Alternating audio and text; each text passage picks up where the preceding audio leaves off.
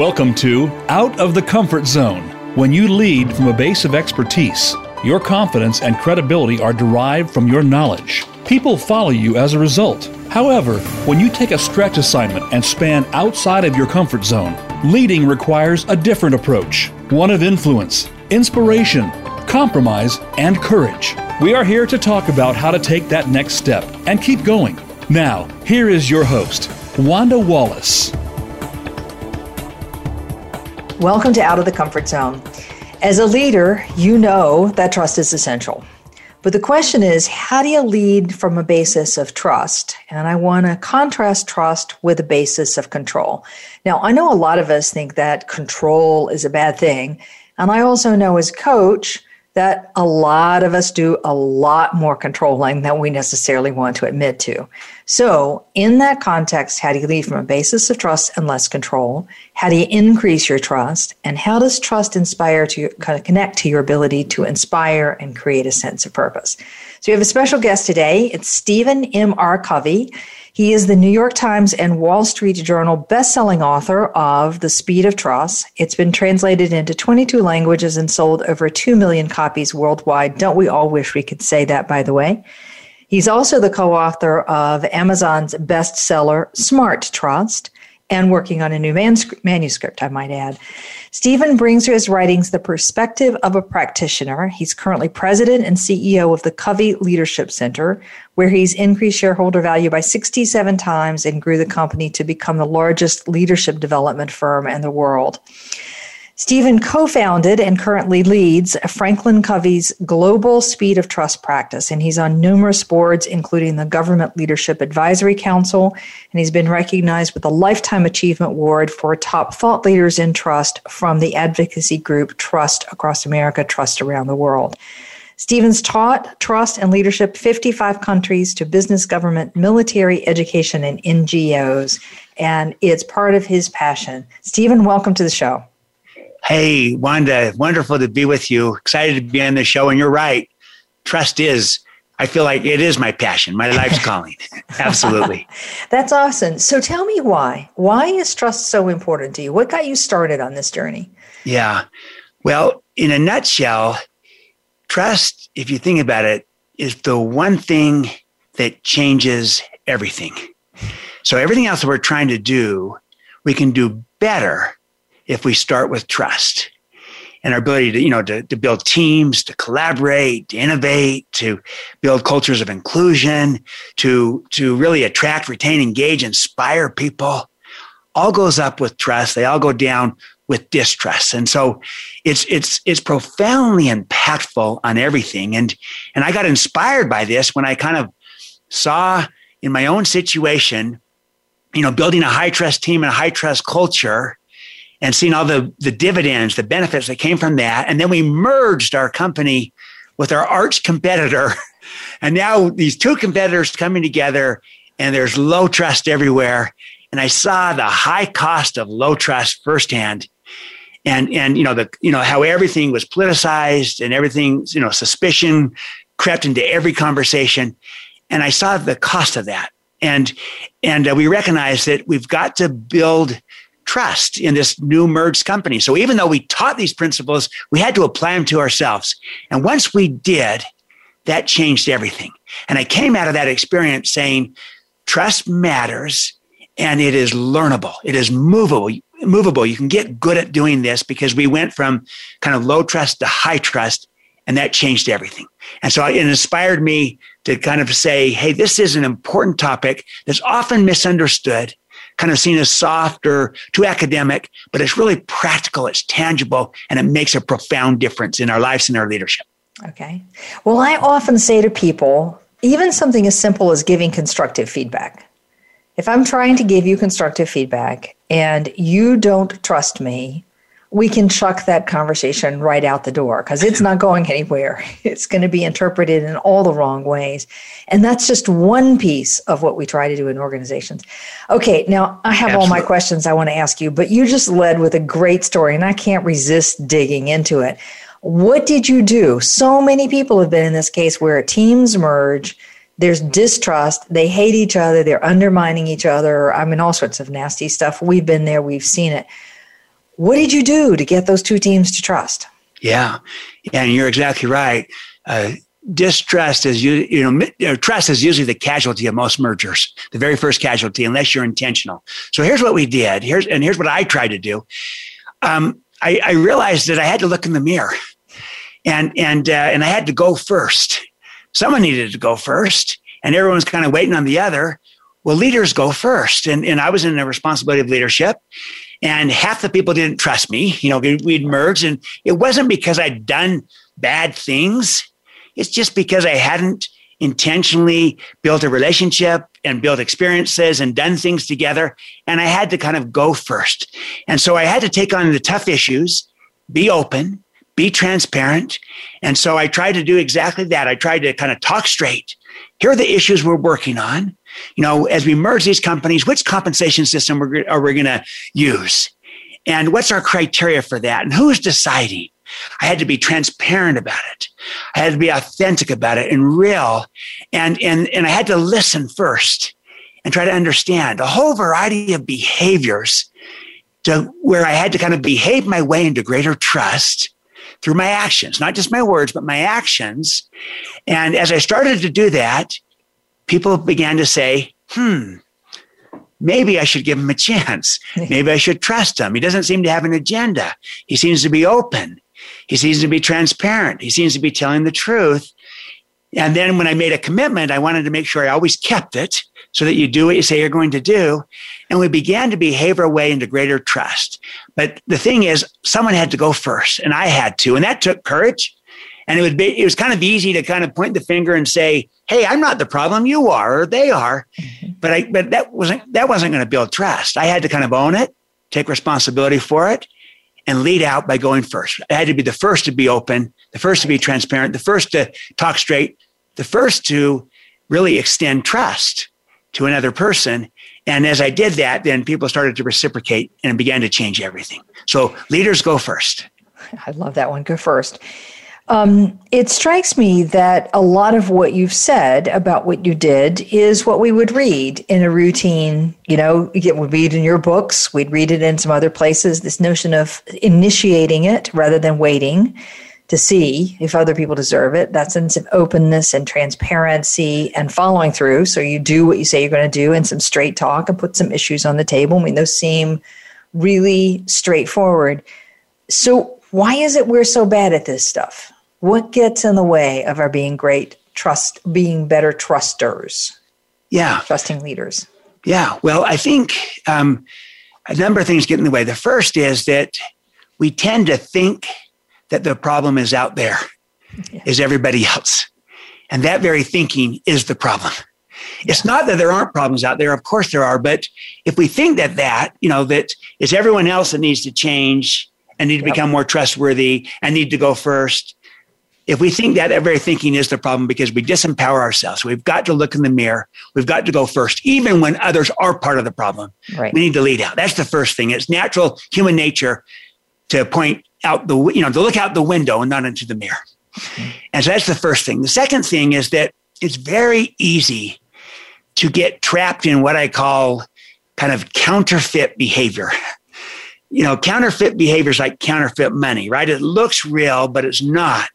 Same with counterfeit behavior. It looks real, but it's not. So if a behavior that builds trust is to talk straight, you tell the truth, the opposite of that is to lie. And we know that will not build trust. And whereas telling the truth builds trust, it's kind of self-evident, straightforward. We learned this in kindergarten. What trips us up so often is the counterfeit. The counterfeit is when people spin, or when they twist or manipulate or posture, or when they quote, technically tell the truth, but leave the wrong impression. So they tell you what you want to hear. And the whole cultures can kind of get filled with counterfeit behavior. And we found ourselves doing that. It wasn't that we were bad people doing bad things. No, we just got caught in a culture of counterfeit behavior, and kind of everyone was spinning. Everyone kind of had a hidden agenda, but not evil people doing evil things, but counterfeits. And we got trapped in that. And it's very easy to get trapped in the counterfeit behaviors. And so that will also get in the way. And then finally, I will just add that sometimes we don't recognize how trust is not just a nice to have social virtue, because everyone knows that it's important in a relationship socially, but to really see trust for what it is, and that is an economic driver. Right. It affects the speed at which we can move and the cost of everything. And we like to solve economic problems. And so if you frame trust in economic terms, as well as in social terms, suddenly that gets on the radar. We want to solve that. And we're not going to build trust with customers and partners if we don't build trust with our own people. It's got to go inside out. And the more we see trust as an economic driver, as well as a social virtue, the more we'll prioritize it, we'll focus on it, and try to build it from the inside out. So those are some of the things. There's many others that get in the way. It's kind of a low trust world, and it tends to perpetuate itself. So we've got to counteract that. And that's why I say leaders go first, because it's difficult, to be the first to be the straight talker in a world of spin. Right. And the first to be the one that opens their agenda in a world of hidden agendas. Right. And that takes courage as well as humility. And that's what leaders need to do. I couldn't agree more. I think you said that very well. I love your phrase that you keep saying, leaders go first. It's that initiate, make it happen, start it, get it started, get it moving forward in some direction. I've been talking lately a lot about performance and the need to get raw bottom line performance. And raw bottom line performance is going to come, we know, when people feel like they can say the real truth in the room, we can deal with what the real issues are, and I get genuine commitment. And I get people's passion and willingness to give it the extra mile. And I get their ideas, their creativity. You're not going to get great performance without those. And if you just stop and say, if I was a person working in this company and I didn't trust, would I give that extra mile? Would I give my ideas? Would I resolve the issues? The answer is no. So yeah. I often look at my clients regularly and say, I'm amazed that any of you make any money given what I see as the behaviors that are happening in the meantime. Okay, so let me go back to this notion of command and control. Yeah. So you've been making a big deal out of this. And every leader I talk with will say, oh, no, I don't do command and control. And the literature is full of everybody saying command and control is dead. But like you, I kind of think it's not dead. So tell us how you think this all fits into this equation. Yeah, it's still, intellectually, we say, of course, this is old school. But in terms of actual practice, I still believe it's the prevailing norm in most industries, in most cultures. And there's some data that shows that for all our talk of how we've kind of transcended that it's estimated that as many as 92% of organizations are still kind of command and control based. It's just what happened, Wanda. They become better at it. Yeah. They become more enlightened in their command and control, more sophisticated. They brought in mission. They brought in emotional intelligence. They brought in strengths. But too often the paradigm hasn't shifted. They still are trying to kind of manage people the same way they manage things. And so that's the danger. And again, I'm not against the idea of control, because you need to have some level of control inside of an organization. Sure. But the question is, what is the basis on which you're engendering and creating and establishing that control? Are you trying to do it out of, out of your position, that I'm the boss? Therefore, listen to me, the boss, what I say, governs and matters? Or rather, does the control come about because of your influence, your credibility, your moral authority, the respect, the trust, the confidence that people have in you versus just the position? What are you relying upon? Are you relying upon position, or are you relying upon influence and credibility and who you are as a person, as a leader? That's the first test.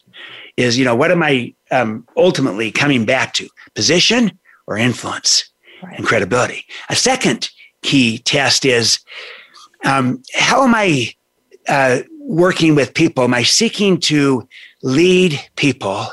Or too often, am I truly managing people? Kind of like I manage things. Mm-hmm. And that's efficient, but in the long run, it's not effective. We want to manage things and lead people. And again, when we manage things, that will give us a sense of control. And that's an appropriate place to have control. But if we're trying to control people and really manage people, which is management is a term that if you manage horses, you don't manage people. We try to manage or control people instead of leading them. In the long run, it won't be very effective. People won't feel inspired. They'll feel manipulated. It just won't work. And yet, still too often, people commingle the two things. And they manage people as if they were things. And that's not going to work. So come back to, yes, manage things, but lead people. It's a simple idea. We've known it for years. And yet, I find time and again, so many of us fall back into that, the old school paradigm. It's just we become more enlightened about it. So it's an enlightened command and control. It's a kinder, gentler command and control, more benevolent. But the paradigm hasn't shifted. How I view people, how I view leadership. And when I view people kind of as assets, and even the expression, people are most important assets. An asset is a thing, as opposed to people are people. They have inherent and natural value in and of themselves as human beings. And they have the potential for, greatness inside of them. So my job as a leader is not to try to contain them or control them. My job as a leader is to unleash them. And I want to inspire them. And I want to see the greatness inside of them. And I want to ignite that greatness inside of them and unleash it. And that's what I mean by inspire, is to ignite the fire within versus try to motivate them with carrot and stick and other things. And, so it's kind of a paradigm issue. I don't think, Wanda, that our paradigm has shifted. I think we've tried to use the words that we need a new style of leadership, a new way to lead, whether they call it empowerment or a whole bunch of different names. But I think our paradigm still is too much steeped in the paradigm of command and control. We just far more benevolent and enlightened about it. Two comments to this one. One, in my language and in my work and in my belief, so many of us are leading and using even at very senior levels, using our expertise, our knowledge, our content as the basis of authority. So you follow me because I know more. And what that does is set up the leader's job is to control risk. I don't want anything to go wrong on my watch. I know better than everybody else, and therefore I should be able to manage, in effect, control risks. And that leads to a way of delegating and coaching and supporting people that's largely, I know you do the way I'm kindly, but instructing you to do. And I hope you're inspired by becoming like me. But it's a hope as opposed to an actual real inspiration. But that base of expertise, when you lead from that core of knowledge, you're just down this path that says, I can't ignite people to their greatness. They'll come up with stuff that doesn't fit. And we're back to the paradigm. So I think you're right that we've gotten more sophisticated in how we talk about it, but we haven't understood how to cope when our control mechanisms are not the same. So that is one part. Yep, I agree. Throughout the entire pandemic, when we talk about resilience, we talk about millennials, we talk about Gen Z, we talk about giving constructive feedback, we talk about effective conversation and conflict. It all comes down to me, to a basic principle is if I don't believe you care about me as a human being, we're not going to go very far. So I love the phrase that one of my millennials has said is treat me like a person, a whole human being with interest beyond just what you need me to do, not like an output machine. So when you care about me versus my output, you're going to get a lot more. I think it's the same idea you're espousing here, but I just love that thing of thinking about the person, not just the output. I love it. I agree completely. And the pandemic and its aftermath and all the implications of it have given us a great opportunity to demonstrate great leadership and to build trust better and faster by starting with this very point you're bringing up, which is to demonstrate that we care, to show our intent that we care about people, not just them as an asset that produces for the company, but them as a whole person, as a human being, exactly what you're saying. People are whole people, body, heart, mind, spirit. So that's why they want to be inspired, not merely motivate, because they're a whole person. They have a desire for meaning and purpose and contribution. And we will connect with them as a person when we show that we care about them.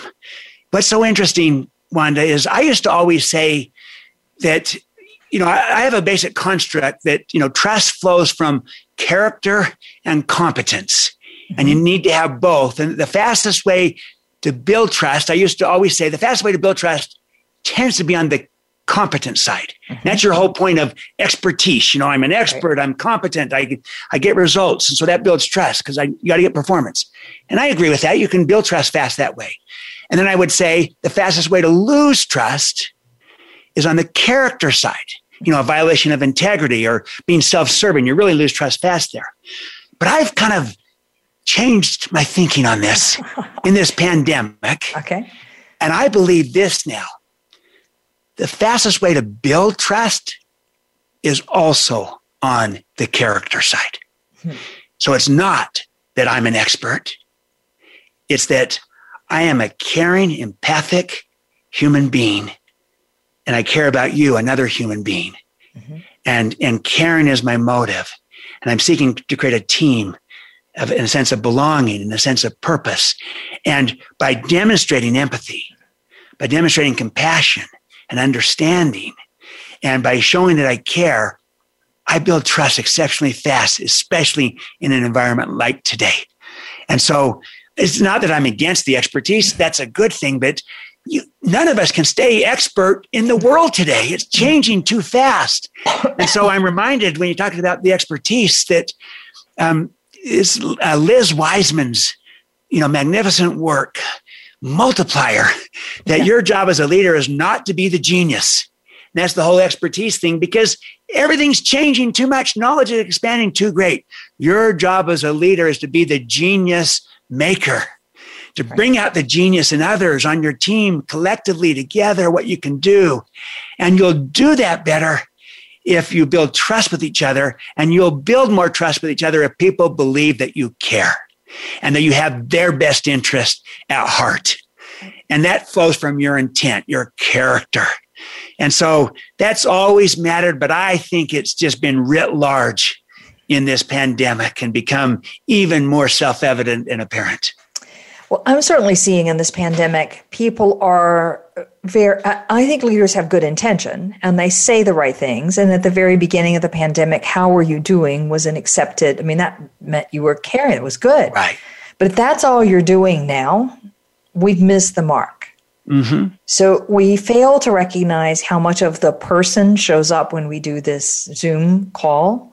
There's so much more there that I can connect to and see and touch.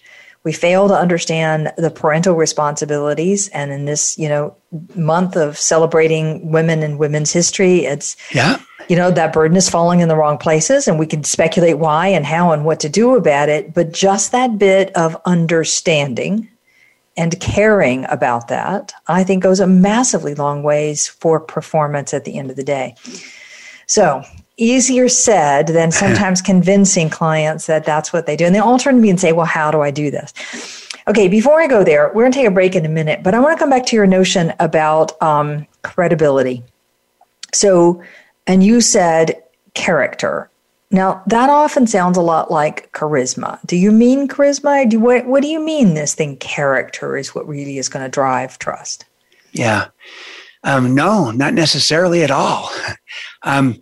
There are many people who might be considered charismatic, who might motivate, but they don't inspire, who might, they might be interesting, but I might not follow them if I don't think they have my best interest at heart. Okay. I think we need to separate the idea of charisma from inspiration.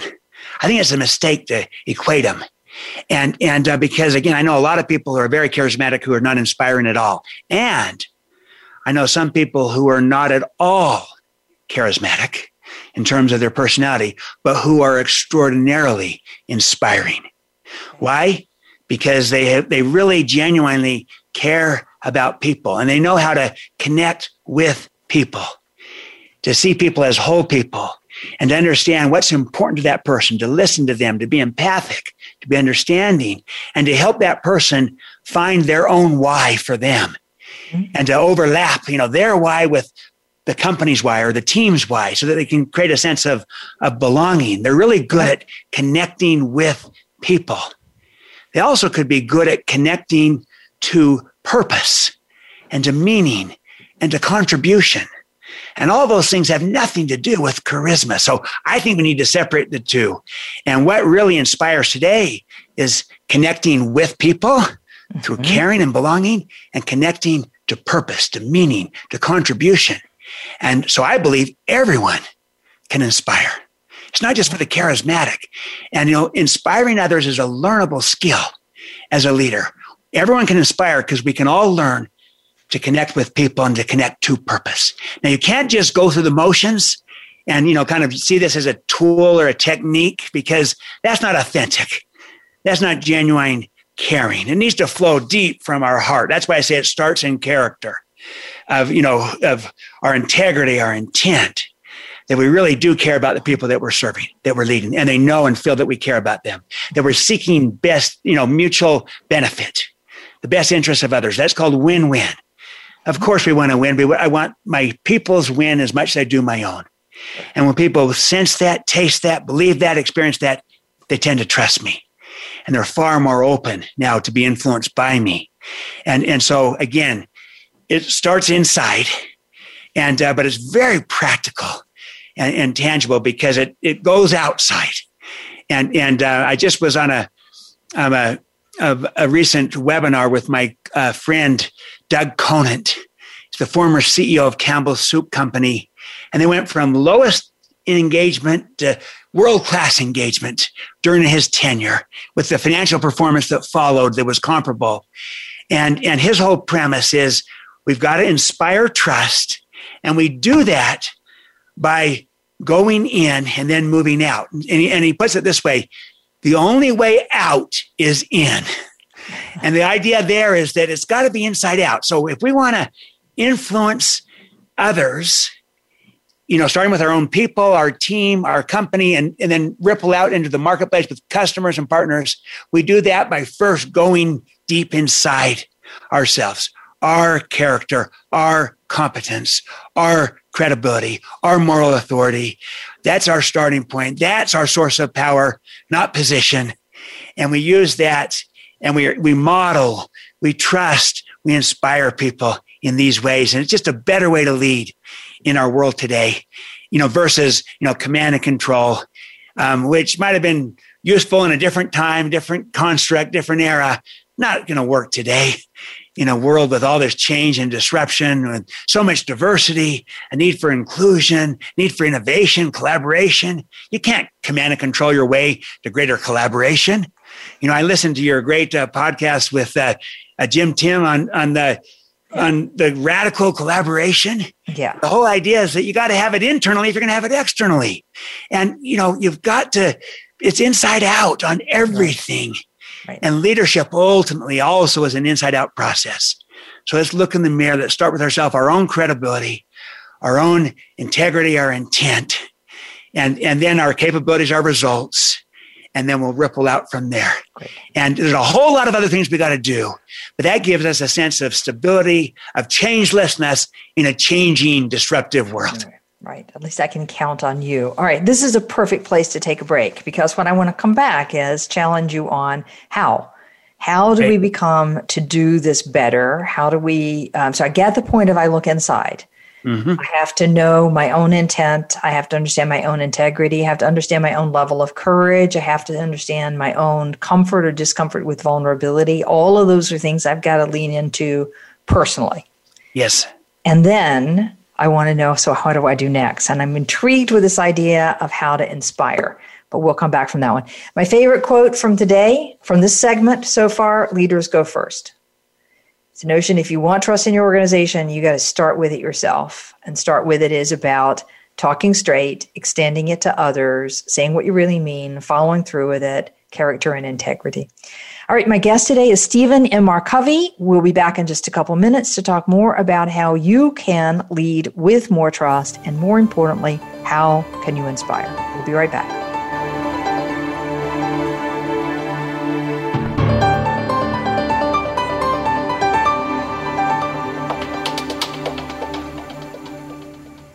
Become our friend on Facebook. Post your thoughts about our shows and network on our timeline. Visit facebook.com/Voice America. If you want more information on the articles, books, coaching, and seminars we offer, go to our website at www.leadership-forum.com. You're sure to find some helpful links, videos, and more to help you create a winning strategy for your organization. Leadership Forum, helping organizations get it and keep it. Hi, I'm Wanda Wallace, host of Out of the Comfort Zone. We have some amazing guests with some incredibly good ideas about how to take your leadership to the next level. But I find people are looking for more practical ways of implementing those ideas. So we've created an individual subscription service specifically to focus on how to apply. You'll find more about that at www.outofthecomfortzone.com. We have two additional subscription services, one for the social group that want to exchange ideas and perspectives with a group and talk about career advancement. And we have a master's level for people who want to take a deeper dive, all on outofthecomfortzone.com. We hope you'll join us. If you want more information on the articles, books, coaching, and seminars we offer, go to our website at www.leadershipforuminc.com. You're sure to find some helpful links, videos, and more to help you create a winning strategy for your organization. Leadership Forum, Inc., helping organizations get it and keep it. This is Wanda Wallace, host of Out of the Comfort Zone. Do you find yourself in a role where your team knows more than you know?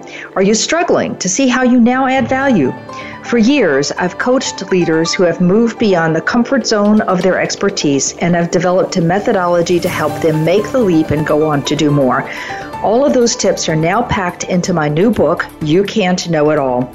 Visit our website at leadership-forum.com or tune in to Out of the Comfort Zone for more insight. When it comes to business, you'll find the experts here. Voice America Business Network.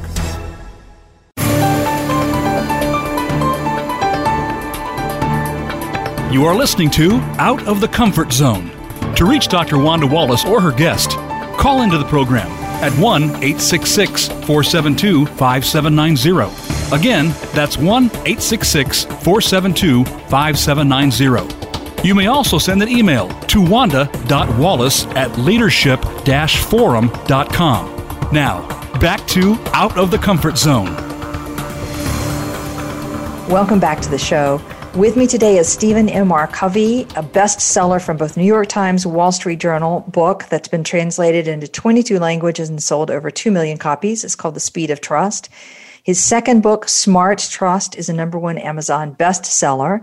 I should also say that Stephen is the president and CEO of the Covey Leadership Practice, where he leads the Franklin Covey's Speed of Trust practice. And he sits on a number of boards, worked with organizations around the world, businesses, government, military, education, and NGOs. And as you can tell from the first half, is absolutely passionate about this concept of trust. So we've covered the notion that without trust, you're not going to get where you want to go in terms of performance. It's going to cost you in speed, and it's going to cost you, we think, in real dollars at the end of the day.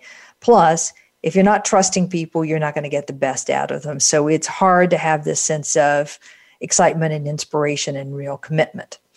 All right, so you left us with two teasers at the end of that last segment that I have to pick up on. The first one is this notion of to build trust. And it's the base for then being able to do inspiration.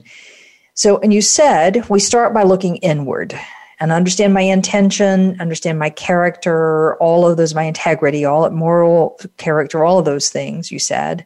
But what else can we do to actually really build trust? Are there tangible tactics?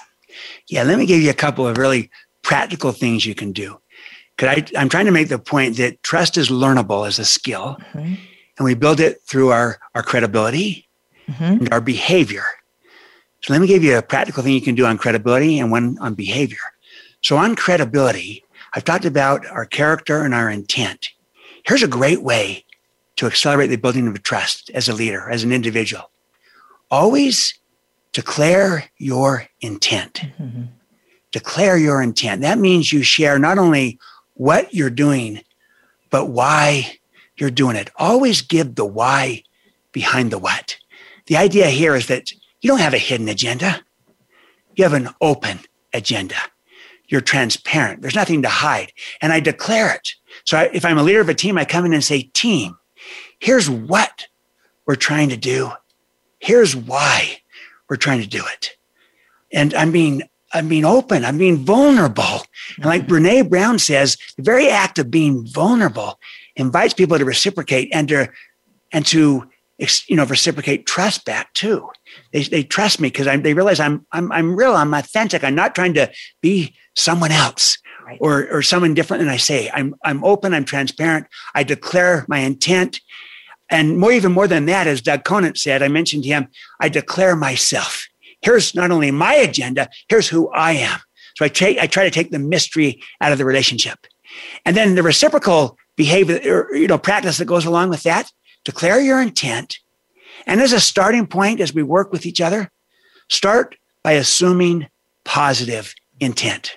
I learned that from Indra Nooyi, one of the great leaders I've ever known. She just retired as CEO of PepsiCo. And she was asked, what's the single greatest learning of your life?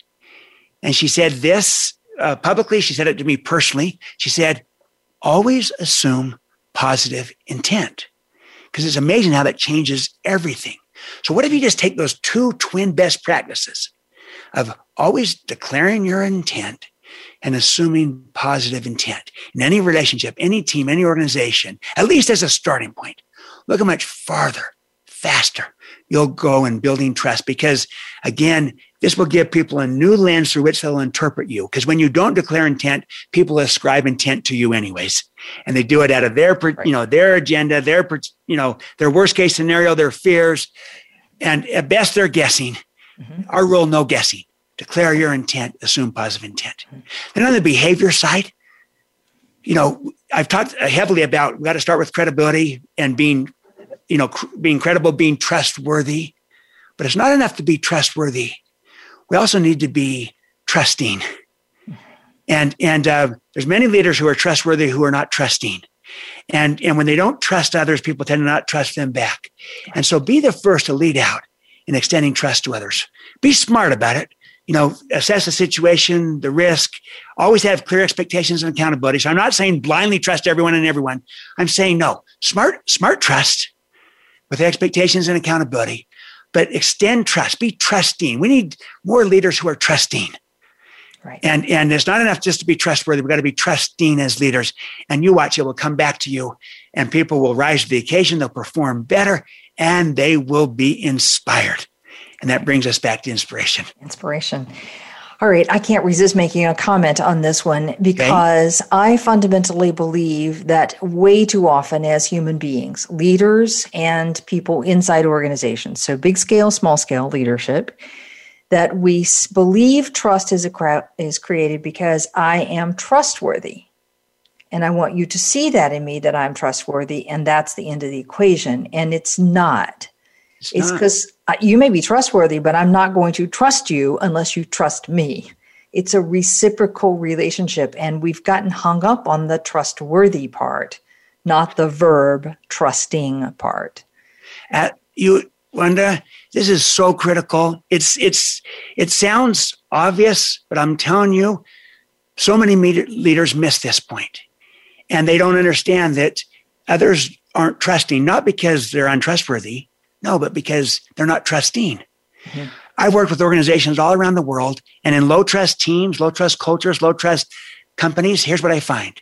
The number one reason why employees don't trust their managers is because the managers don't trust the employees. And the employees reciprocate that distrust right back at them.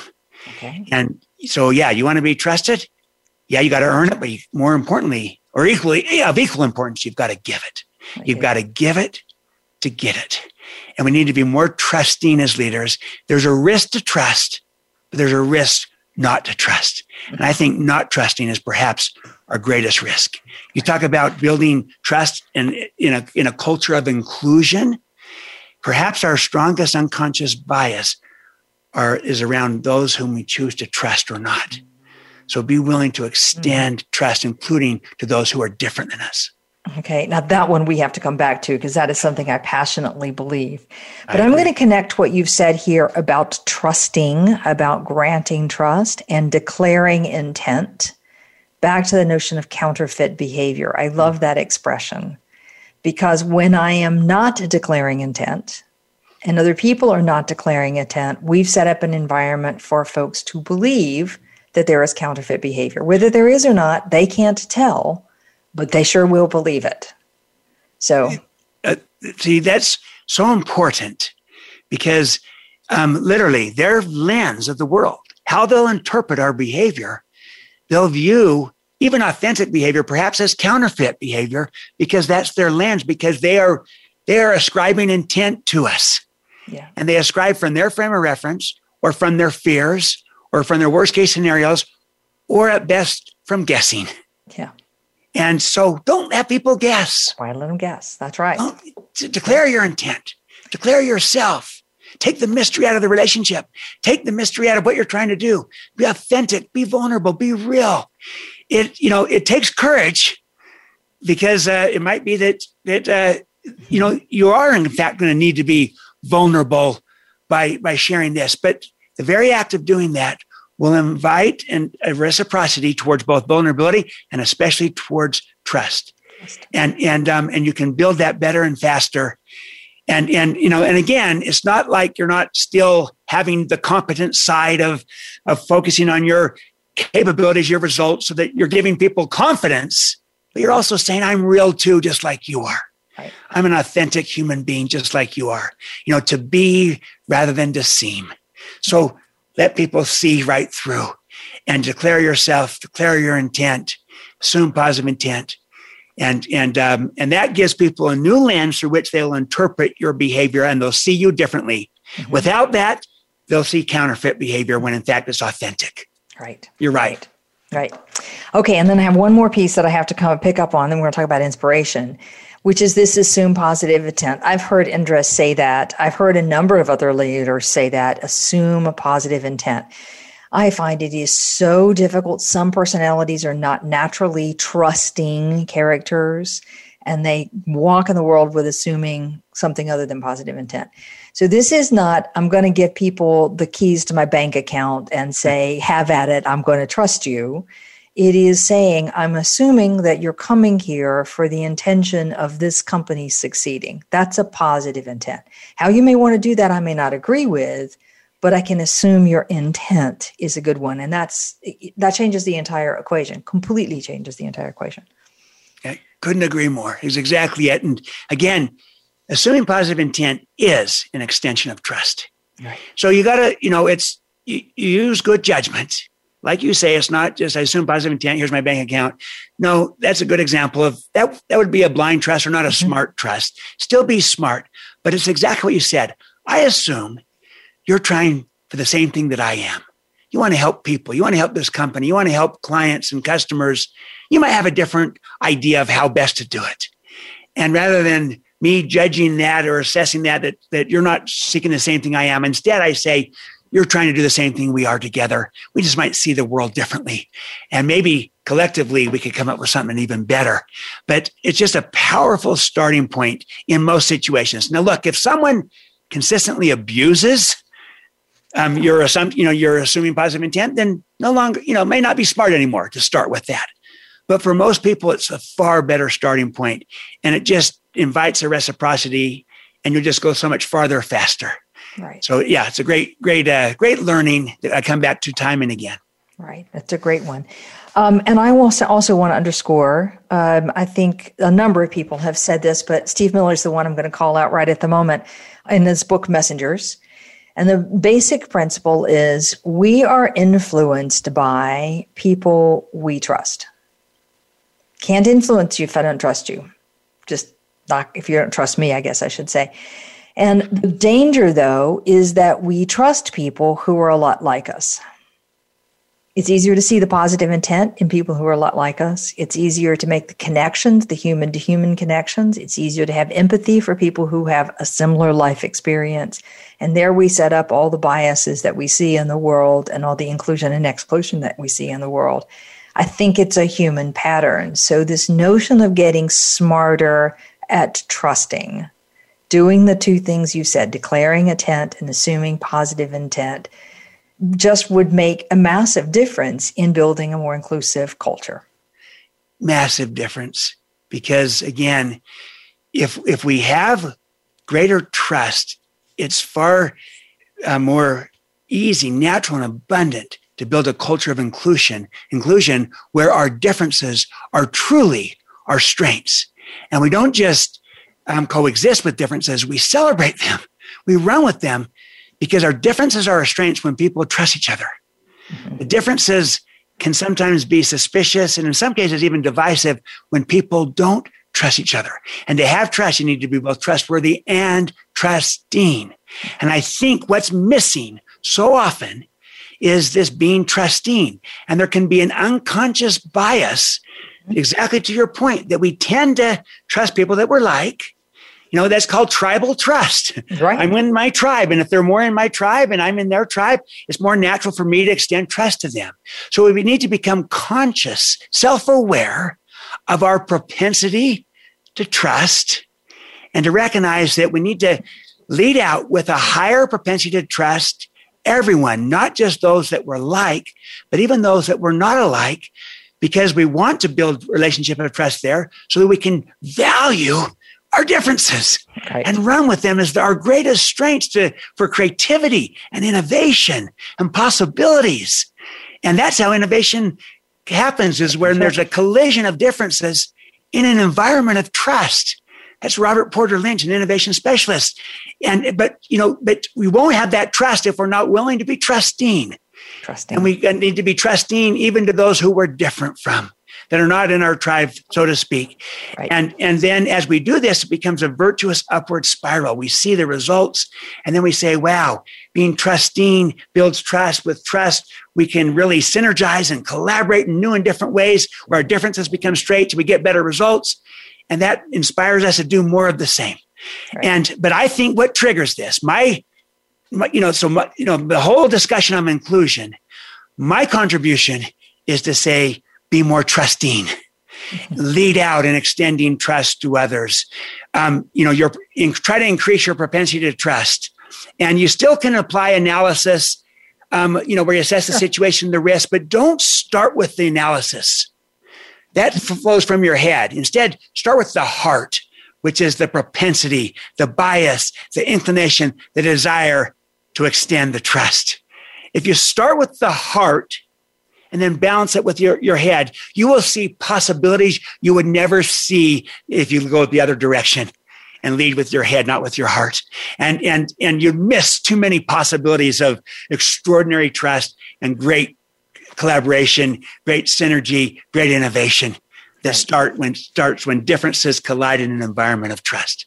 That's the idea. So that's why we've got to be more trusting. And again, leaders go first. And leaders go first. And we're right back to that one. And your advice about declaring intent and assume positive intent. Those are two great pieces to this one. I have seen way too many times leaders in this essence of wanting to control, because I'm not quite so sure how much I know you or trust you or whatever else in that. They create special circumstances for people who are different. And it all comes out of desiring to control as opposed to extending trust. And we're right back to the same argument, extend the trust. Okay, I get why you're so passionate about this one, because it's every time we come back on the topic, we talk more and more and more about it. I get your passion, but I got to take you to this notion of inspiration. Yes. Because I do not walk into a C-suite office anywhere in the world, in any industry, and talk to people about leadership and what needs to happen to have better leaders in their organization. And the number one thing I get is inspiration. We need inspiration. We need inspiration. We need inspiration. So tell us what we need to do to create more inspiration. And you've already said it's not because I'm charismatic. Right. It's because I model and I trust and I connect with people through caring and belonging, and I connect to purpose, meaning, and contribution in the work that we do so that it matters. Life is about contribution, not accumulation. So we're trying to contribute, to create value, to tap into meaning, to tap into purpose and to contribution. And everyone can do that. So you model, that inspires people. When they see a model of character and competence, of authenticity, of transparency, when they see a model of someone that goes first, that inspires others to want to do the same. People are also inspired when they're trusted. To be trusted is the most inspiring form of human motivation. It brings out the very best in all of us. So you model, that will inspire people. You trust them, that will inspire them. And then, very importantly, you connect with them around what's important to them. You're treating them like a whole person. What matters to you? What's your why? You know, as a leader, you try to find your own why. That's that deep internal work I talked about. Mm-hmm. But as a leader working with another person, you try to help them find their why, of what's important to them. And you show and you demonstrate that I care. It matters to me what your why is, what your purpose is, and what really ignites you and excites you. I'm trying to tap into that. I'm trying to ignite the fire that's within. Now, that's the whole idea of inspiration. Inspiration is intrinsic. It's inside of people already. I'm trying to bring to life what's inside of them, versus just motivate them through extrinsic rewards or the like. That's got a shelf life. Mm-hmm. That will end at some point. But if I could ignite a fire inside of somebody, that can burn on for years. And so I'm trying to ignite that fire. And one way I ignite it is by demonstrating that I care about them in the little things, in the big things, by showing empathy and understanding. Seek first to understand, then to be understood, my father said in 7 Habits. That's a powerful principle of showing that you care and igniting, passion and excitement and inspiration inside of someone. And then on a team, it's creating a sense of belonging. We're part of something. And there's a community sense of we're about something greater than ourselves, a higher ambition, a higher purpose. And then finally, we try to connect to purpose, meaning, and contribution. And I believe as leaders that we can embed purpose, meaning, and contribution in almost any job, in almost any organization. We got to be creative about it. We got to find ways to say, how can we make what we do here more purposeful, more inspiring? And it's easy if I'm, St. Jude's Children's Research Hospital that's curing childhood cancer. That's very inspiring. But what if I'm, selling coffee at a Starbucks? So they come out with, our mission is to nurture and to inspire the human spirit. They're trying to find a way to embed purpose, meaning, and contribution into any role, into any organization. And that's what we're trying to do as leaders. And we need to be creative about it. And the whole idea is life is about contribution, not accumulation. And it's inside of all of us. So let's try to tap into that into people. So I say, connect with people, connect to purpose. And if you do that as a leader, you'll begin to inspire. And inspiration is the new engagement. It's the new frontier. It's what we're looking for today. Great. Stephen, we could keep talking about this one. I am certain for another full hour, but we are out of time. So I'm going to have to say thank you very much. My guest today, Stephen M.R. Covey, the first book, The Speed of Trust, a more recent book, Smarts Trust, and one coming out soon. Stay tuned. Stephen, I think this idea of inspiration, and inspiration is grounded because I model it, I go first, because I grant trust, I give trust, I am trusting of other people, and I connect to the human being, to what matters to them, and to what is going to give them a sense of meaning, purpose, and contribution. And you can pick any one of those. We don't have to all save the world. We just have to give people a sense of why what we're doing is worth doing in their way. Brilliantly said. I love it. Stephen, thank you so much. It's been a delight to have you on the show. Thank you, Wanda. Wonderful to be on the show. And I'll conclude with this little thought from Amanda Gorman, the first National Youth Poet Laureate. And it's the idea of that leaders go first. And she said, "For there is always light, if only we are brave enough to see it, if only we are brave enough to be it." Great. Be a light, not a judge. Be a model, not a critic. That's going first. Thank you so much, Wanda. Wonderful to be with you. Likewise. Join us next week for more wisdom in getting out of your comfort zone, and check out our new offers on www.outofthecomfortzone.com. See you next week. Thank you for joining us today. Tune in for another edition next week with Dr. Wanda Wallace on the Voice America Business Channel. Reach outside your comfort zone this week.